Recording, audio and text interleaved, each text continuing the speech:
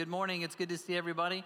As you're coming in, I know you'll be a little bit slower than usual because it's been a long week, but let's stand up. It's not in the bulletin, but we're going to open this morning with a hymn in your hymn book, hymn number 55. We've been singing carols, but let's take some time and sing hymn number 55, To God Be the Glory.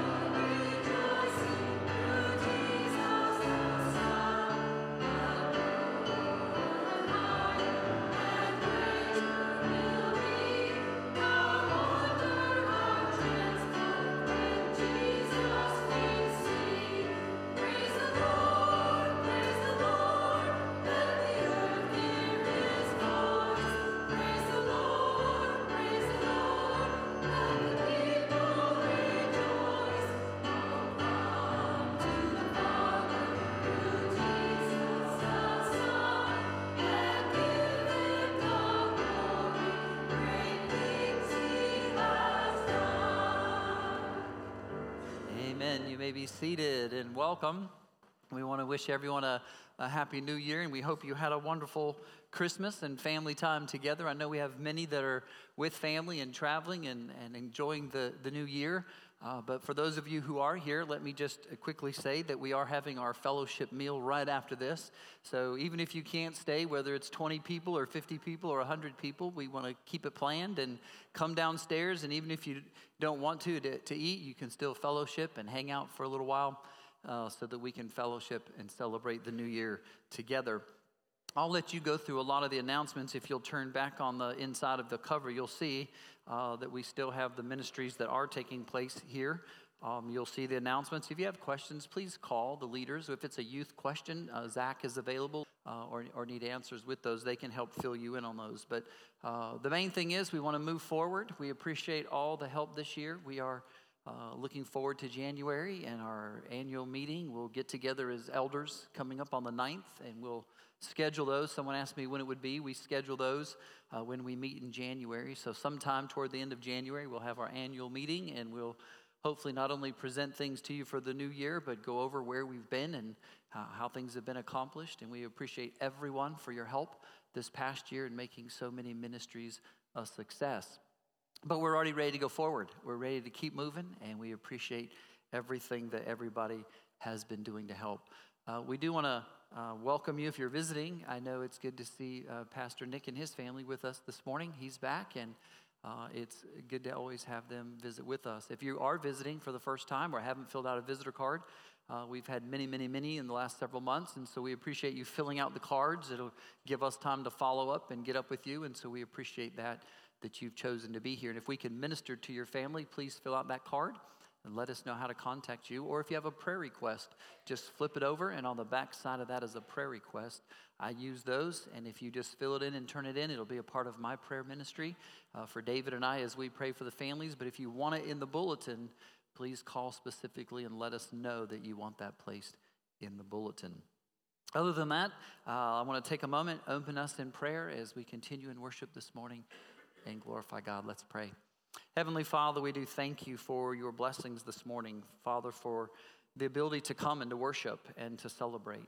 Lord, we do pray specifically this morning just for the families that are traveling, those that are celebrating with their loved ones, that, Lord, you would keep them all safe.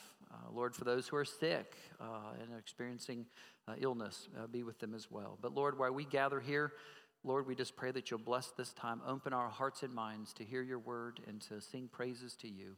And we ask it in Jesus' name, amen. If you would stand with me as I call us to worship, it's there in your bulletin. And then we'll confess our sins together before we sing. But let me call us from Psalm 34. I will bless the Lord at all times. His praise shall continually be in my mouth. My soul makes its boast in the Lord. Let the humble hear and be glad. Oh, magnify the Lord with me, and let us exalt his name together. In order to exalt him, we must bow down before him and allow us to know that we need him, and there's no other way about it. And so we confess our sins together and prepare our hearts to exalt him. And so if you would, pray with me our congregational confession of sin. Gracious God, our sins are too heavy to carry, too real to hide, and too deep to undo. Forgive what our lips tremble to name, what our hearts can no longer bear, and what has become for us a consuming fire of judgment. Set us free from a past that we cannot change. Open to us a future in your likeness and image. Through Jesus Christ, the light of the world. Amen. And again, assurance of grace and pardon throughout the scriptures. This one from Romans chapter 4. Righteousness will be counted to us who believe in him who raised from the dead Jesus our Lord, who was delivered up for our trespasses and raised for our justification. This morning, as we celebrate the transfiguration, we realize just how important Jesus' death and resurrection really are. But let's continue as we worship.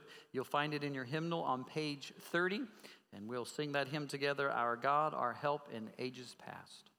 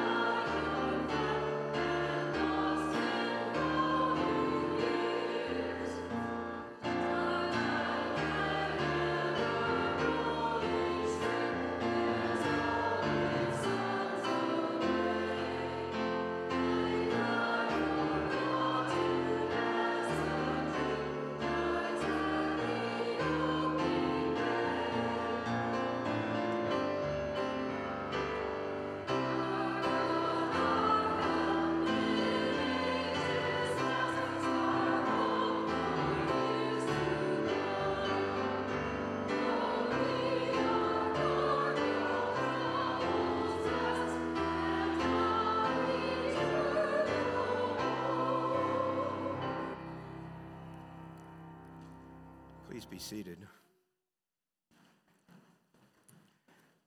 As we come to that part of our worship service where we confess our faith, we continue to use the Westminster Larger Catechism.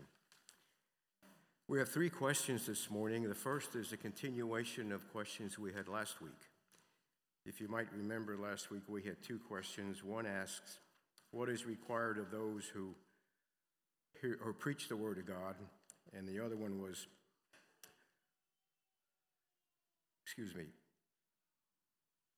the first question last week was, by whom is the Word of God preached? And the second one, how is the Word of God to be preached? By those who are called thereunto. This morning we continue that theme with question number 160, and then we proceed with 2 questions concerning the sacraments. The questions concerning the sacraments will be continued for several Sundays because there are quite a few of them. So question 160, allow me to read the question and together we'll respond with the answer. Question 160, what is required of those who hear the word preached? Those who hear the word preached must pay careful attention to it, prepare themselves and pray for understanding. They should review carefully what they hear through the Bible and accept the truth in it faithfully, lovingly, humbly, and with a ready mind, treating it as it is, the Word of God. They should meditate on it, talk about it, hide it in their hearts, and bring forth the fruit of it in their lives. How do the sacraments become effective means of salvation?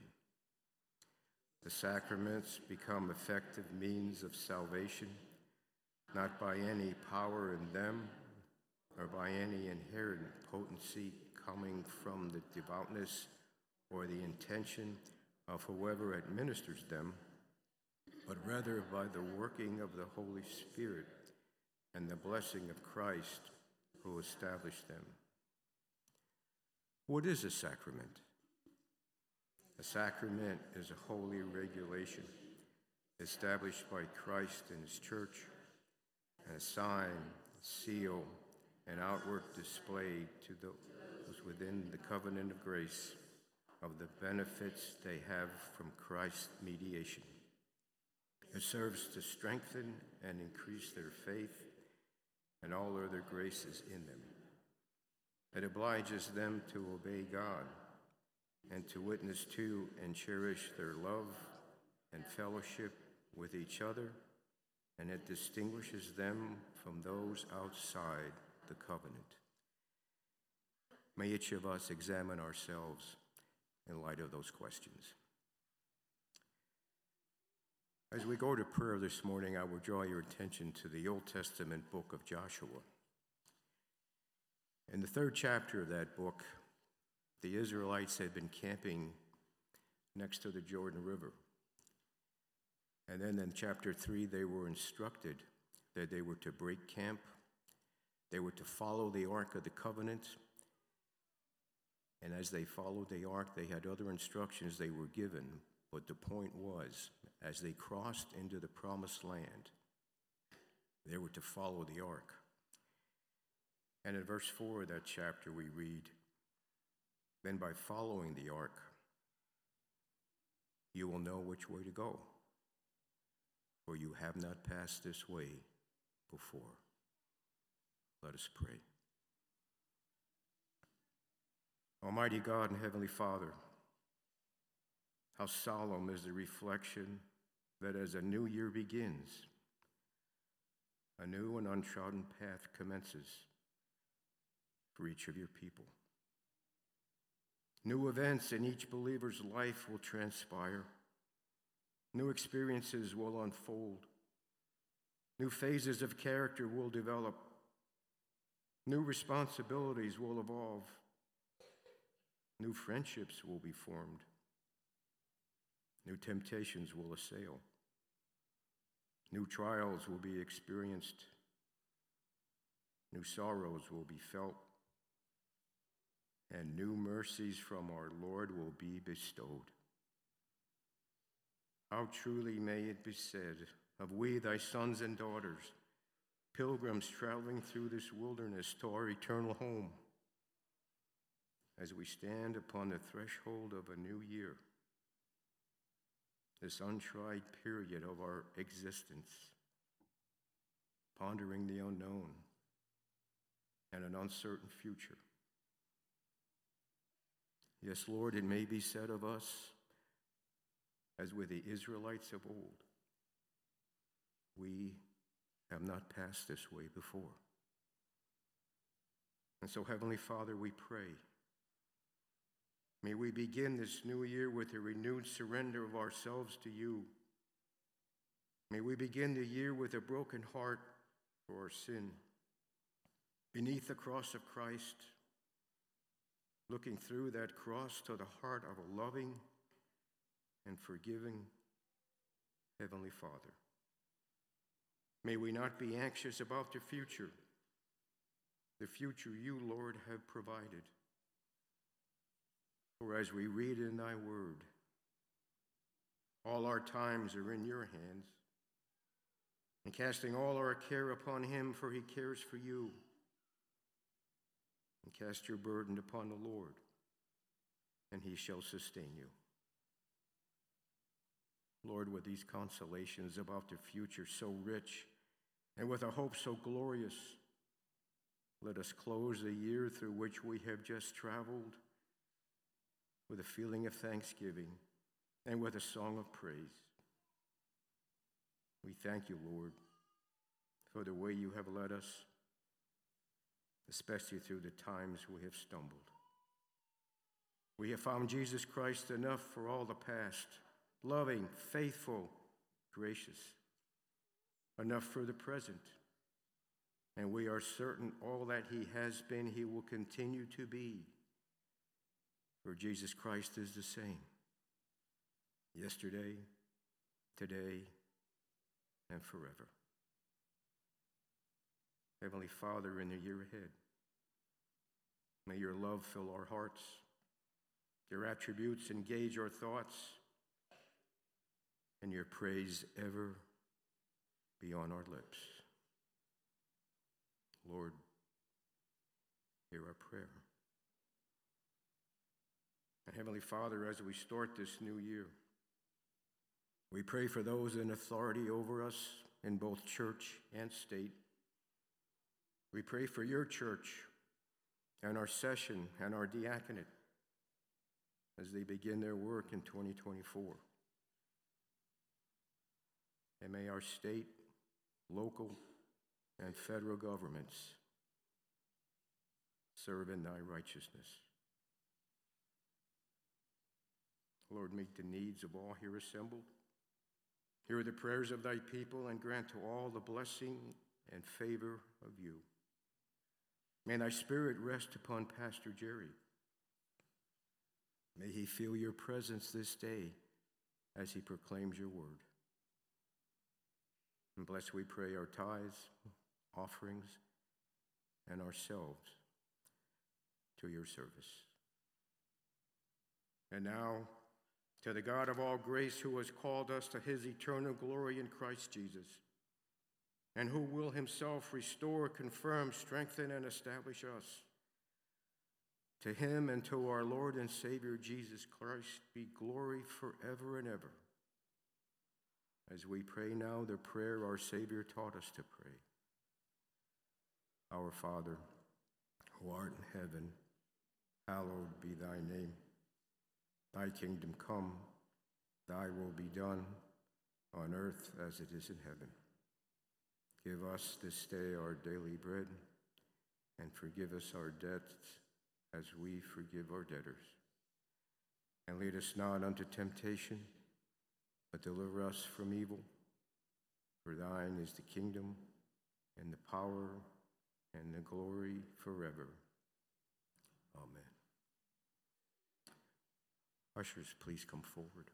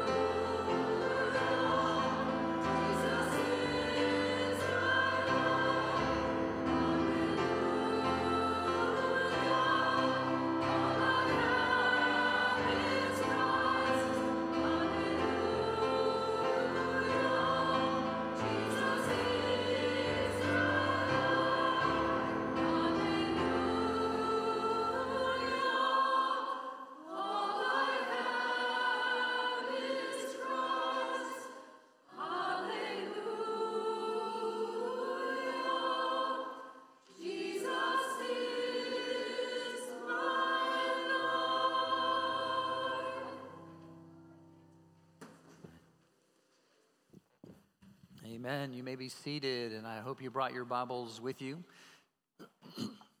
Again, I say thanks to everyone who is helping while others are out, and for those Lois playing in the choir, and those in the back that you never see, back in the back doing the video and sound, and pray about how you may plug in. We can always use the help to learn these ministries.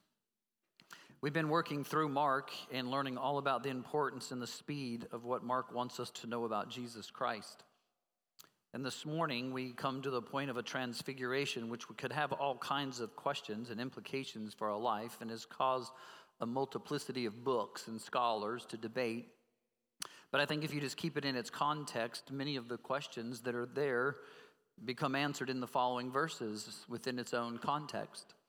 And it's a challenge to us because as we get a glimpse of God's glory through what Mark is writing, he takes us back to the point in which he too was given the glimpse of God's glory. To see Jesus changed, to see the true revelation of who he was, to have a true authenticity of what God wanted to know for us to know about his son. And yet, that transformation wasn't just for him to be seen, it was for us to experience. The change, the glimpse of glory, hopefully changes you. Helps you to see the importance of that. For Mark begins to write us all about how Jesus is going to reveal his nature, the divine side. We know what it's like on the human side. We've seen him, walked with him, seen him do all kinds of things on earth. But to get a picture of the divine side is almost too much.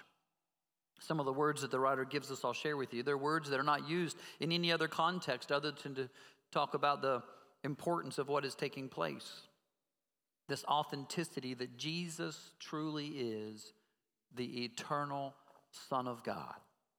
They've missed him up to this point. We're halfway through the book of Mark, and we're just now getting the authenticity where Jesus is revealing to us what he wanted others to see all along. But we all know, as the story ends, everything happens in God's time. And it only becomes real when he opens the eyes of your heart and begins to transform you. Here's how Mark says it, beginning in chapter 9. He said, "And Jesus was saying to them, 'Truly, truly, I say to you, there are some of those who are standing here who will not taste death until they see the kingdom of God when it has come with power.'" And that's the transition verse. Many Bibles would not even have that in this part. They would have put it to the other part. But if you take it in its context, the biggest question became, well, what do we mean by when he comes in power? We haven't seen him come yet. We haven't seen his return yet. And that's not what it's talking about. You're falling into the same trap that many of the disciples did. What is the kingdom come in power? And Jesus gives us almost the answer to that question that they were debating. Listen to this. 6 days later, Jesus took with him Peter, James, and John and brought them up on the high mountain by themselves. He was transfigured before them, and his garments became radiant and exceedingly white, as no launderer on earth can whiten them. And Elijah appeared to them along with Moses, and they were talking with Jesus. Peter responded and said to Jesus, "Rabbi, it is good that we are here. Let's make 3 tabernacles, one for you, one for Moses, and one for Elijah." For he did not know how to reply, for they became terrified. Then a cloud formed, overshadowing them, and a voice came out of the cloud. "This is my beloved Son. Listen to him." And suddenly they looked around and saw no one with them anymore, except Jesus alone. And as they were coming down from the mountain, he gave them orders not to relate to anyone what they had seen until the Son of Man rose from the dead. Now, if you want to link this, I'll give you a secret. You could circle that, draw the line back up to the kingdom that comes in power. They seized upon that statement, discussing with one another what rising from the dead meant. And they asked him, saying, "Why is it that the scribes say that Elijah must come first?" And he said to them, "Elijah does come first, and he restores all things. And yet how is it written of the Son of Man that he will suffer many things and be treated with contempt?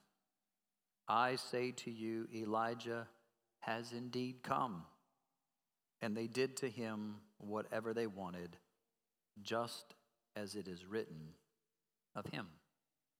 And so the transfiguration, we get an understanding of what in the world is going on. When you get a glimpse of glory, all kinds of questions come to our mind, all kinds of situations. We've put everything together that we've read, and we want to know, well, wait a minute. If you're supposed to come and he's supposed to come first, and then why is it not happening? And why haven't we seen? And if some were supposed to die and some not die? And all of a sudden the questions are almost all quieted in an event that changes them because it's so powerful. Even in the book of 2 Peter, we were told when Peter writes, he gives us the testimony in the very first chapter when he says, we saw him in his majesty in the glory on top of the mountain. Peter even testifies again to us after the fact of being able to write, to tell people that what he really saw at the time he didn't understand, and now he knows the majesty and the glory of God in Jesus Christ. I want you to get a glimpse of his glory. I hope this Christmas, this new year, more than anything else, it'll be the start, not of a new year obligations that you want to put out, not that you're going to make new commitments to keep this year, not that you're ridding of the past and the things that happened last year, but I would hope that over this time, in the thinking of the birth of Jesus Christ, that it did exactly what the gospel was intended to do, is to point you directly down to the cross, where it all takes place, where the power of the kingdom of God begins. It doesn't wait until he comes in the general resurrection like many would say. It's not like what they're asking Jesus about, because they're figuring that if Elijah's to come, they're talking about the general resurrection, but they cannot grasp that Jesus keeps saying to them, I must suffer, I must die. They can't understand that the Messiah, what we talked about last week, the sonship of Jesus Christ, his messiahship involves suffering, humiliation before any exaltation. Peter begins to reveal his own weakness in this story. Listen, let me help unfold it with some powerful words. It begins in verse 2 when he says 6 days later, all of a sudden, Mark is taking us back into a context very quickly, because he's using 6 days. Some of us would say 8 days. But for Mark, he's putting us back onto the mountain with Moses for 6 days, receiving revelation with the clouds. He's setting the context already that the Jesus that we're about to witness in his authenticity as the humble servant Son of Man in the flesh is what's been predicted, taught, prophesied from the very beginning. He's taking us about to the similarities, and that's why that shows up. And he says to him, he took them up there on this bright mountain, the same issues that took place with Moses, the same times in which God spoke and revealed to the people of the past. This was not a new setting. This was not a new situation. The people were used to this if they knew their law. And when Peter, James, and John went up there, the situation and the circumstances are recreated for God to reveal himself to his people. And all of a sudden the words come. He's up there and he's transfigured. Metamorphose is the word. You know what it means to change. We talk about it all the time when we think of caterpillars and butterflies and the change that takes place. It's used in Scripture for natures and forms. For the clothing in this case, there's a change an appearance of the form of Jesus Christ. And it's so astounding and bright that you have to understand some of the textual words in order to get a true picture of what's happening. This wasn't that Jesus just came up and said, hey guys, let me show you a trick. Watch this. And kind of changed a little bit and said, look, can you still see me? You still see what's happening? Can you see both sides of who I am? Can you see the human and the divine? That's not what it was. It was no different than the glimpse in which the lights were so bright.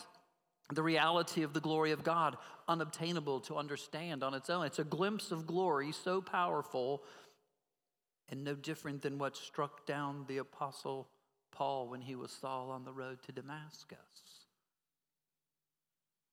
No different than the cloud that would lead the people through the wilderness by day and fire by night.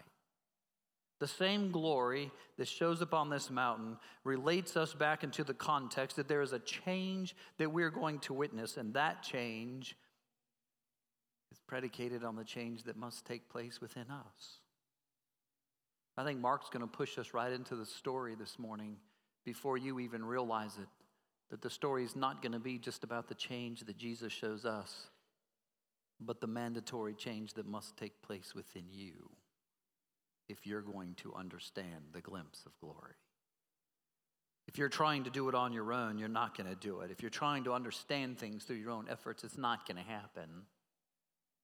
This doesn't come by own human efforts. We learn in verse 3 what he's telling us about. Listen to this light that comes to us when he tells us he was transfigured and the garments became a radiant and exceedingly white. Every translation has a difference. This is the New American Standard. It's going back to some of the original terms.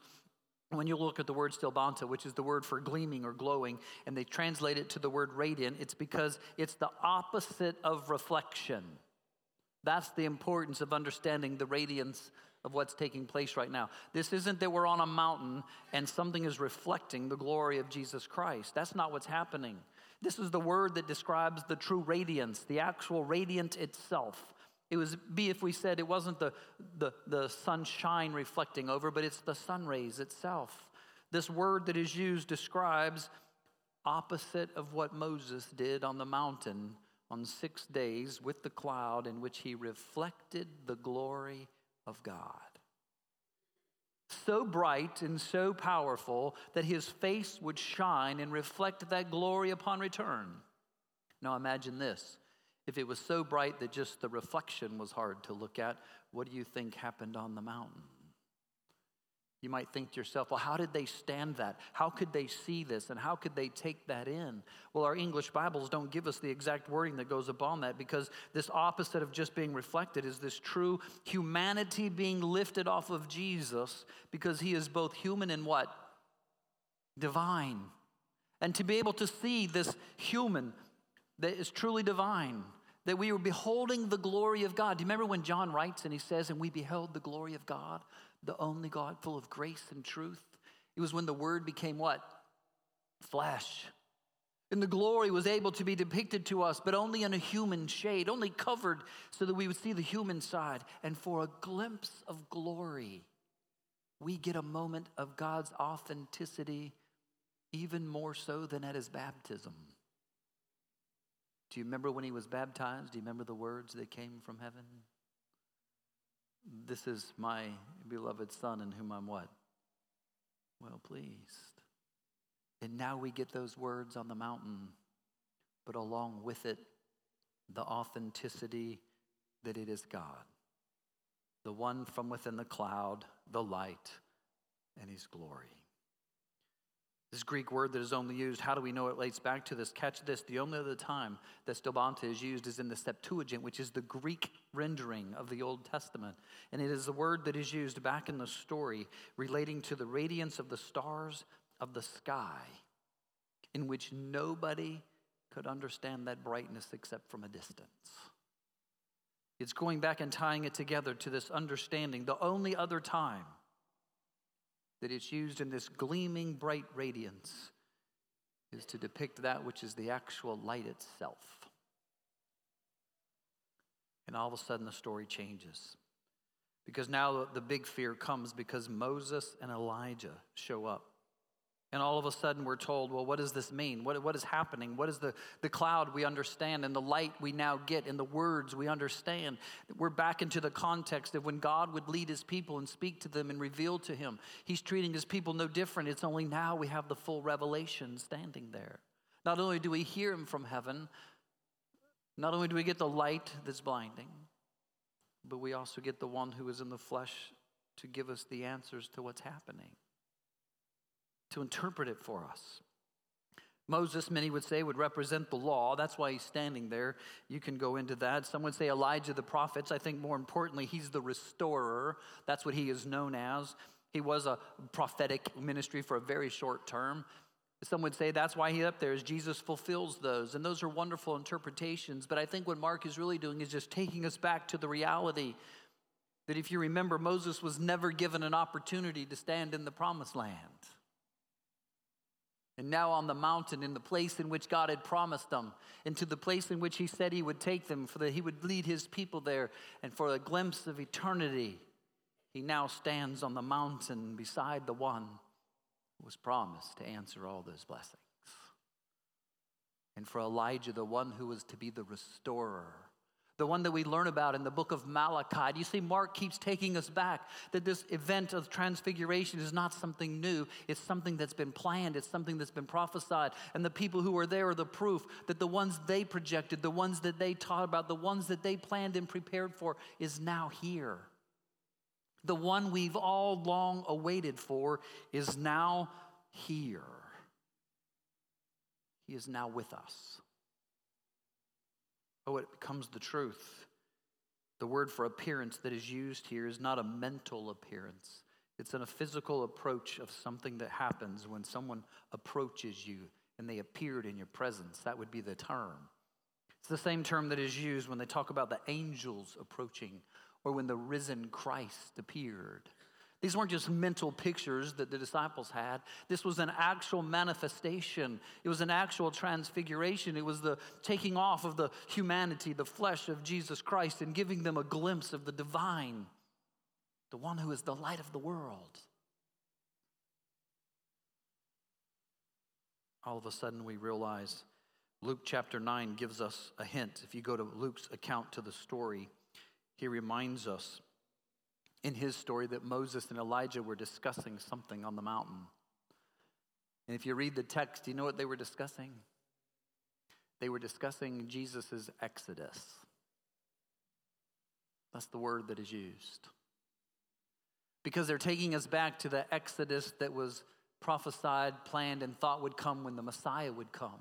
That just as Moses would lead them through the exodus out of Egypt from the enslavement to the people who had abused them, criminalized them, put them in enslavement and ruined their lives, and they needed to be set free, so the Messiah would lead the exodus of the ones who were enslaved to Satan and to sin and to judgment. And they would need to be delivered from this condition, and only one could do that.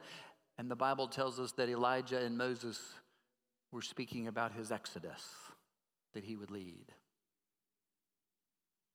Oh, this transfiguration is bringing all of history to the reality and to a point that you need to make a decision. Peter always flubs it up. You know that. All of a sudden, Peter begins to write to them, and listen what it says in the scriptures. Peter responded. I don't know what your verse says. I like how the New American Standard puts it. Some say Peter answered. Folks, there was no question even asked. I want you to catch that. The reason the New American Standard uses the word responded is because there was no question there. It was because of the event. Jesus shows up, you have Moses and Elijah and all this going on, and Peter, as he normally would, open mouth, insert foot, decides to come up with some kind of an answer to the event and simply says, hey, why don't we just build 3 tabernacles for all of us and we can dwell together? And why would that make sense?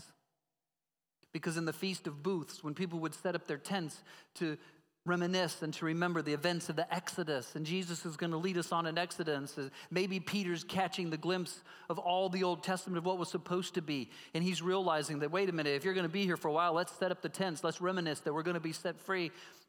And then he realizes in his own quick moment of enlightenment what the very next verse begins to tell us when he simply says, for he did not know how to reply, for they became terrified. I think one guy wrote a book one time that said, did I really say that?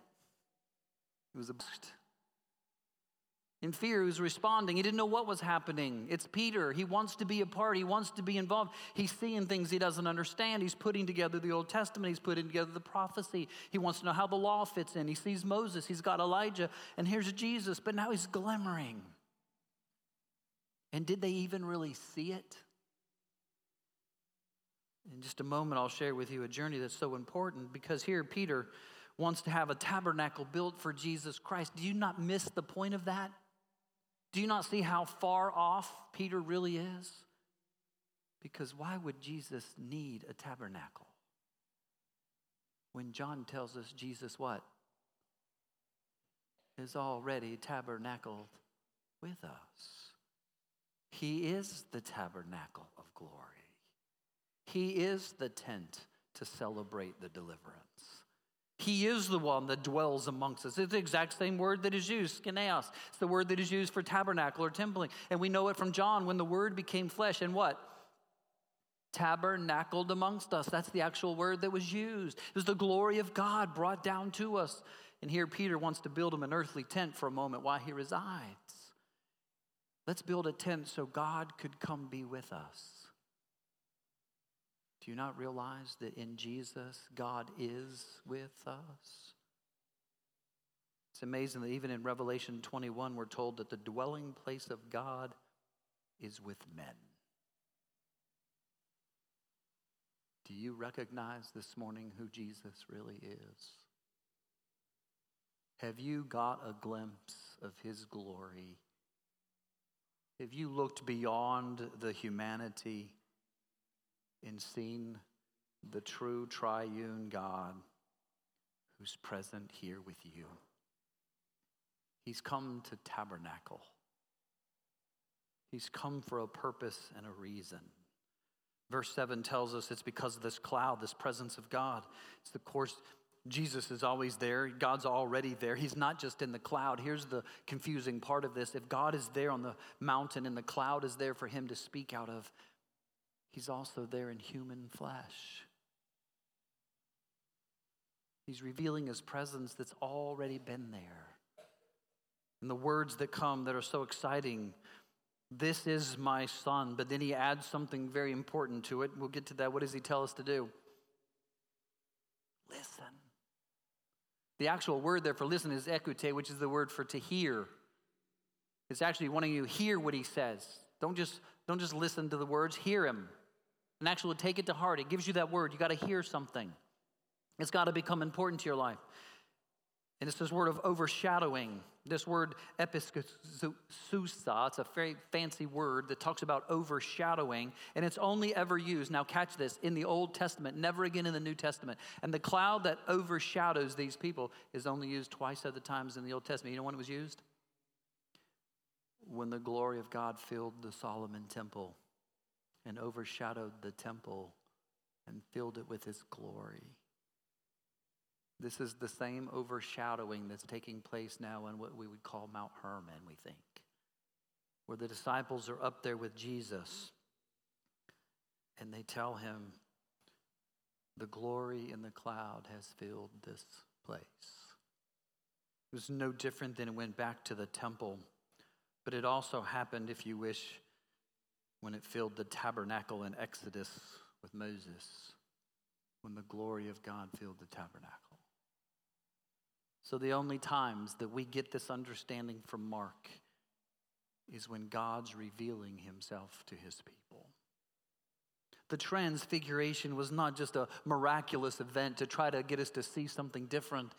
It was a normal occasion in which God is again resuming his ability to communicate to us, to put it in terms that we should understand and recognize, to bring us to a presence in which we would listen to what it is he wants us to know. Ekute ato. It's the Greek phrase, listen to him. Listen. Do you know it's the exact same phrase used with Moses when we were told that he would send us one that would reveal to us what we needed, and we should what? Listen to him.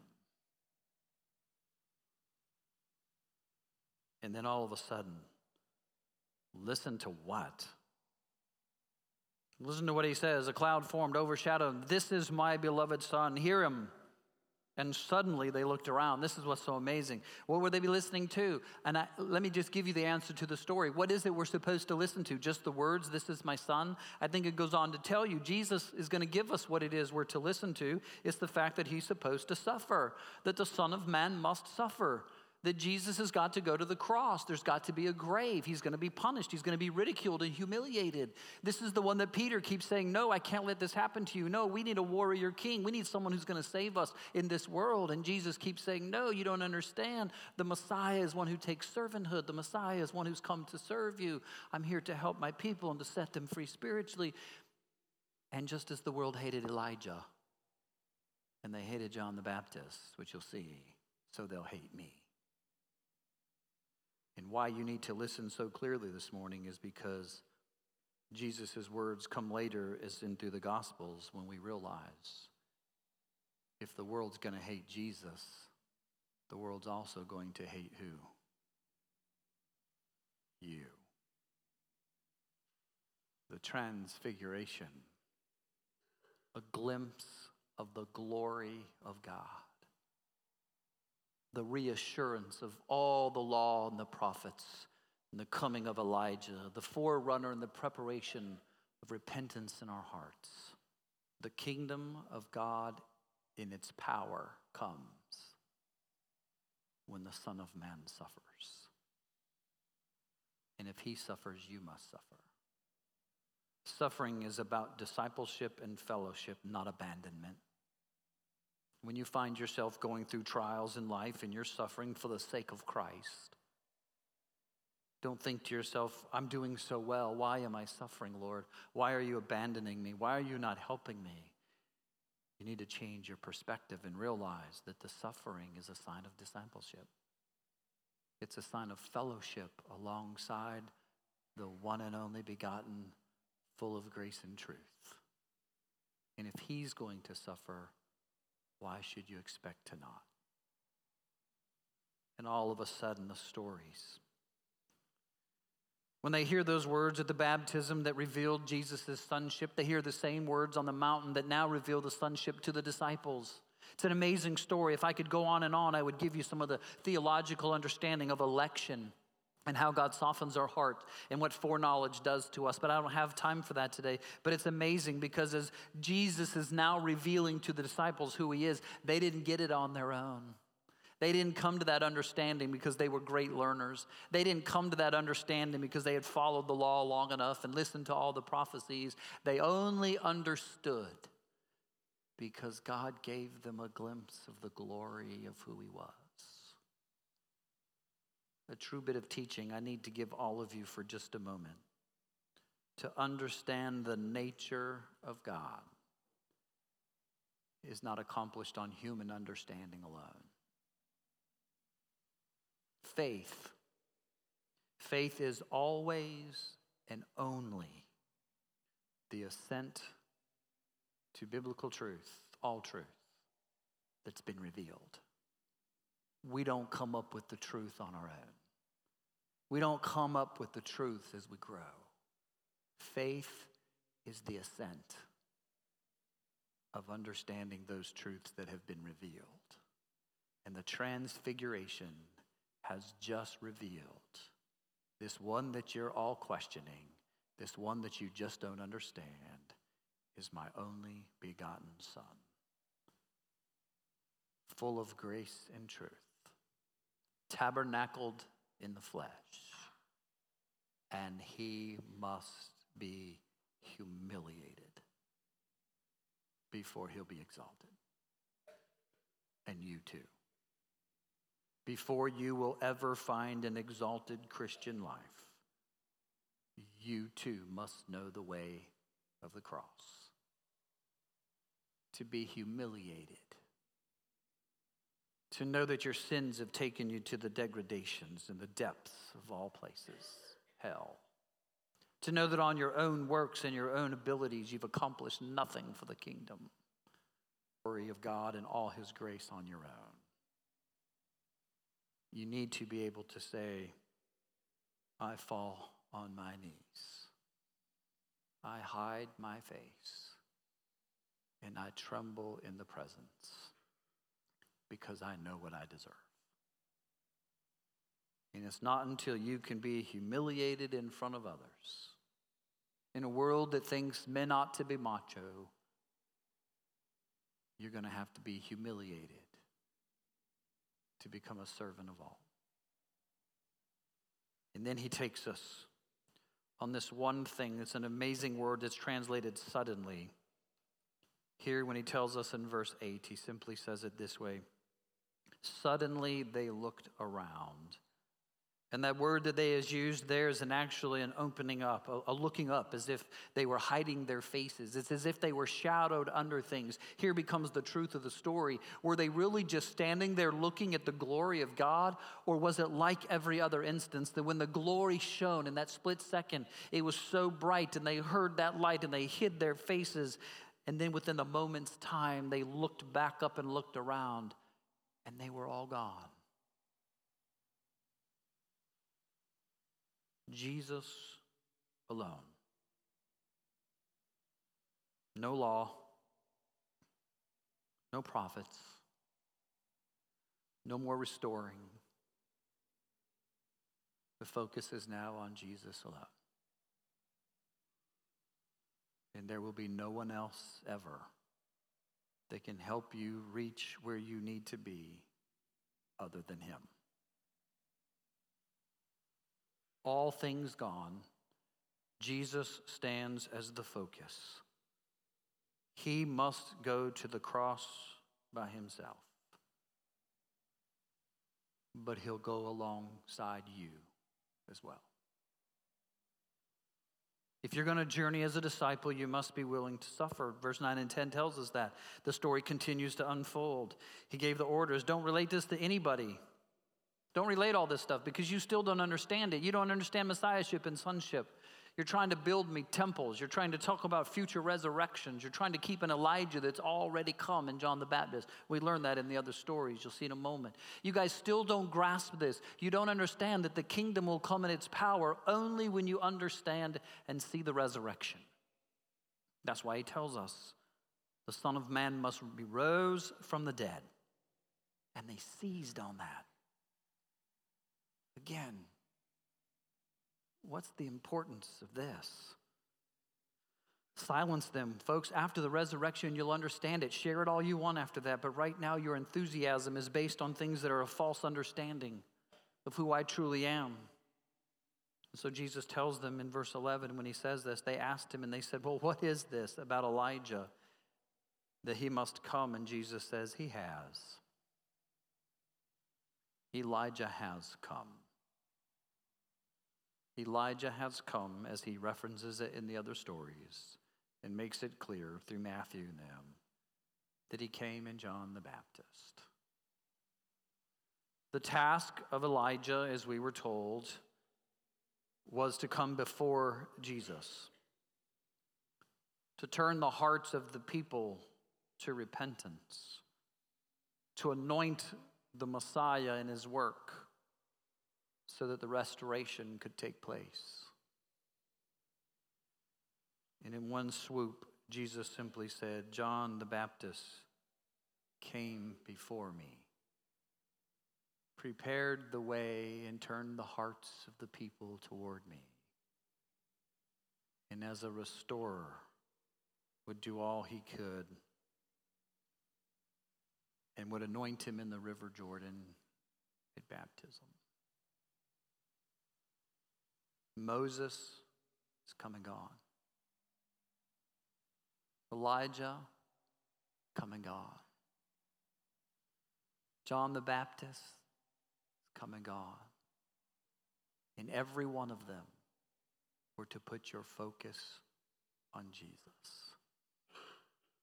And now God, on the top of a mountain, takes off the flesh, gives a glimpse of his glory, and says, this is what it means to be changed. The issue is, the change isn't just for the disciples to see. It's for us. Yes, we understand that the divine plan of God will be filled. Listen to the last part of the story. Verse 13, I say to you, Elijah has indeed come, and they did to him whatever they wanted. And then highlight this in your Bible. They did it just as it was written. Do you know what Acts chapter 2 says? It said, we crucified Christ. We crucified Christ. But we did it according to the divine plan of God. Yes, what we're looking at is a divine plan, human responsibility. You could call it murderous intentions of our hearts, yet all done in accordance with God's divine decree. A change that just took place, a transformation to see the truth. Paul writes the same thing for us. It wasn't just the story of Jesus' change. Oh, we won't be transfigured, but we will be changed. Paul even writes when he's summarizing the truth, do not be conformed to this world, but be what? Transformed. Does the glimpse of God's glory change you? Do you realize that on the top of that mountain, Jesus just simply revealed to those who wanted to follow him, the only way to follow me is the way of the cross. It will lead to the same suffering that I will suffer and to the same end that I will face. There will be no exaltation without humiliation. Do you still want to follow me? If so, don't be conformed to this world. Be transformed by the renewing of your mind, and let the glimpse of glory change your life. Let's pray. Father, thank you. Thank you for this testimony of Mark. Father, I'm convinced, I'm assured that your Son, you in the flesh, died for me. And that your Holy Spirit, you have come to dwell in my heart, to reveal these truths, for I would have never known them on my own. Father, I pray that you'll continue to open the eyes of my heart, that you'll transform the ways of my life. You'll help me not to conform to the things of this world, but that I will see the excitement of the way of the cross, that as you, the Holy One in flesh, must suffer, help me to accept that I too must suffer, and that I would consider it discipleship and fellowship with you. Forgive me of my sins, Father, and let the glimpse of this glory transform me. It's in his name I pray. Amen. And would stand with me. Let's sing our closing hymn. You'll see that together in your bulletin. All glory be to Christ.